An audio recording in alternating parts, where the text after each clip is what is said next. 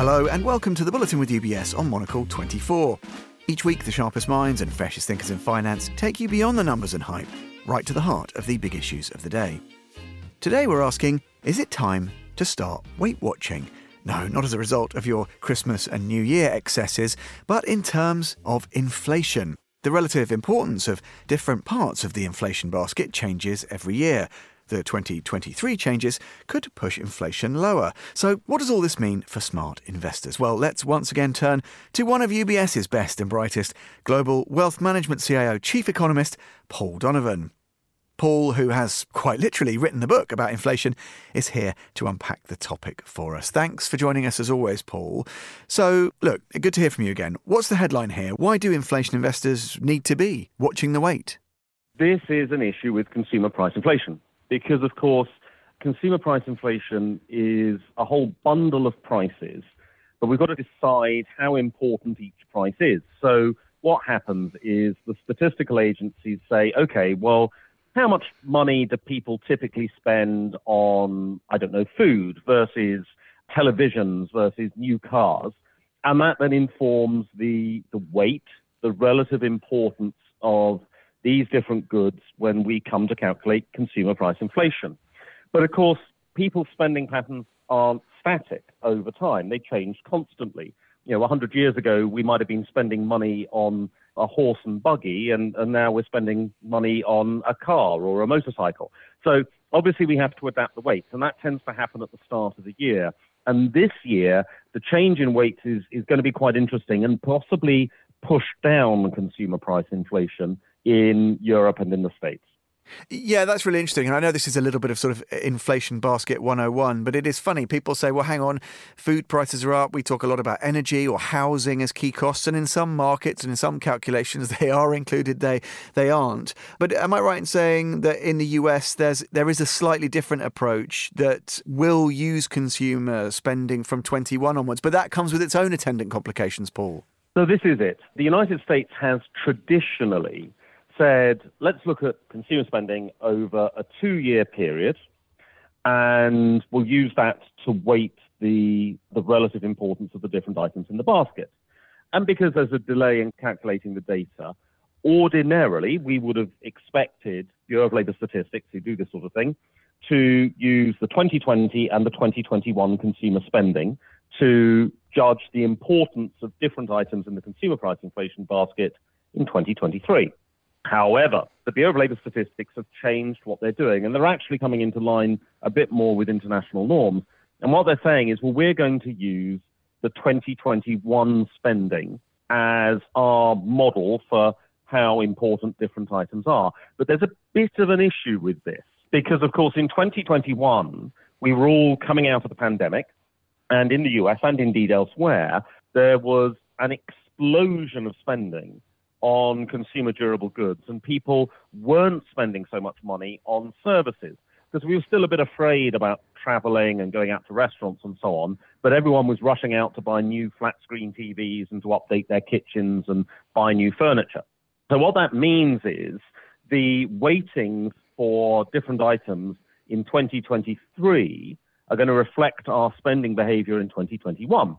Which means that the importance attached to durable goods, that's furniture, electronics, and so on, is going to be actually very high relative to history. And the importance attached to services and travel is going to be low. The thing about that is that at the moment, the price of durable goods is falling, and the price of services is, relatively speaking, rising quite quickly. So what we are doing by using the 2021 weightings is giving increased importance to things that are falling in price and reduced importance to things that are rising in price.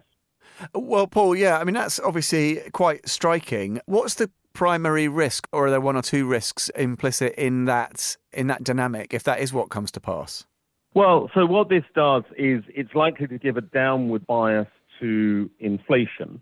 Now, this is something that changes every year. So the weights for 2024 will reflect 2022 spending patterns and so on and so forth. So this is something which lasts for a year, but it will probably give some downside bias to inflation for a year.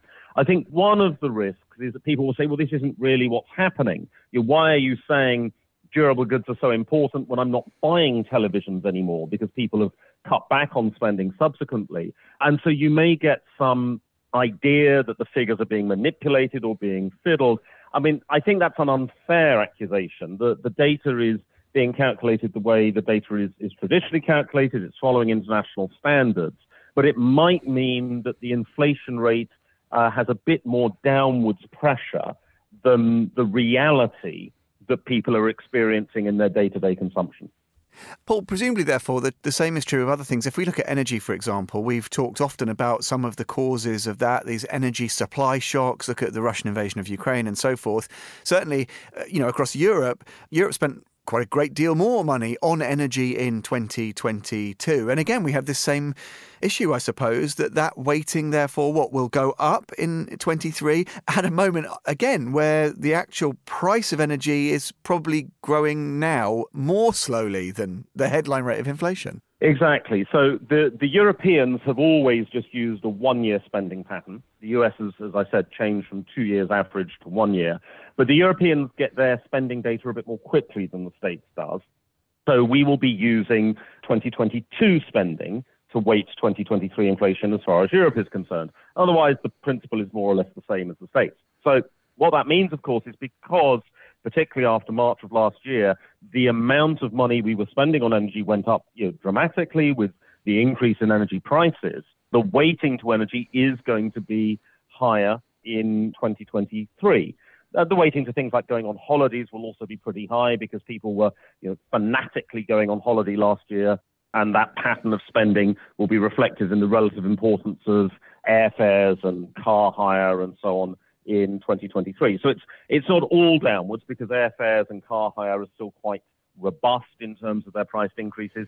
But on the energy side, which is obviously a big weighting and very important to the headline number, we are giving an increased weight to energy at a time when, as you say, energy prices are now starting to decline, and actually in some cases decline quite quickly.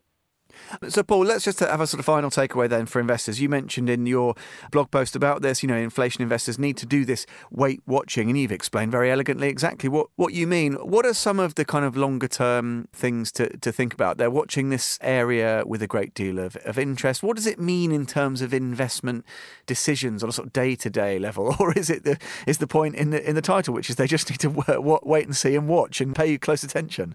Well, I think people need to be a little bit more aware of what goes into the calculation of inflation. And so it depends what it is you're looking at inflation for. If you're worried about where policy is going, then the headline inflation rates potentially are coming down more quickly. And that's something that might slow policy tightening earlier than anticipated. It might lead to rate cuts earlier than anticipated, because the headline inflation numbers, which central banks are supposed to be targeting, is moderating a little bit more rapidly. So that's something to think about.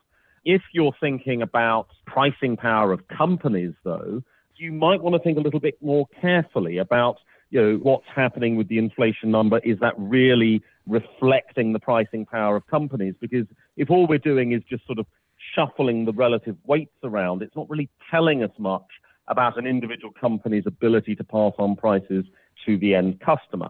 And if you're thinking about consumer spending power, then that's also quite important, because if the reason inflation is falling is just because we've increased the importance of durable goods in the basket, that's not really increasing the spending power of consumers particularly. Now, there are other factors that might increase the spending power of consumers. There are other reasons why consumers may face a lower cost of living. There are several prices which are falling very rapidly now. But if it's part of the story is about the weighting, that's not so relevant to the reality of people and their ability to spend. And of course, that does matter when you're making investment decisions about consumer spending power in the future.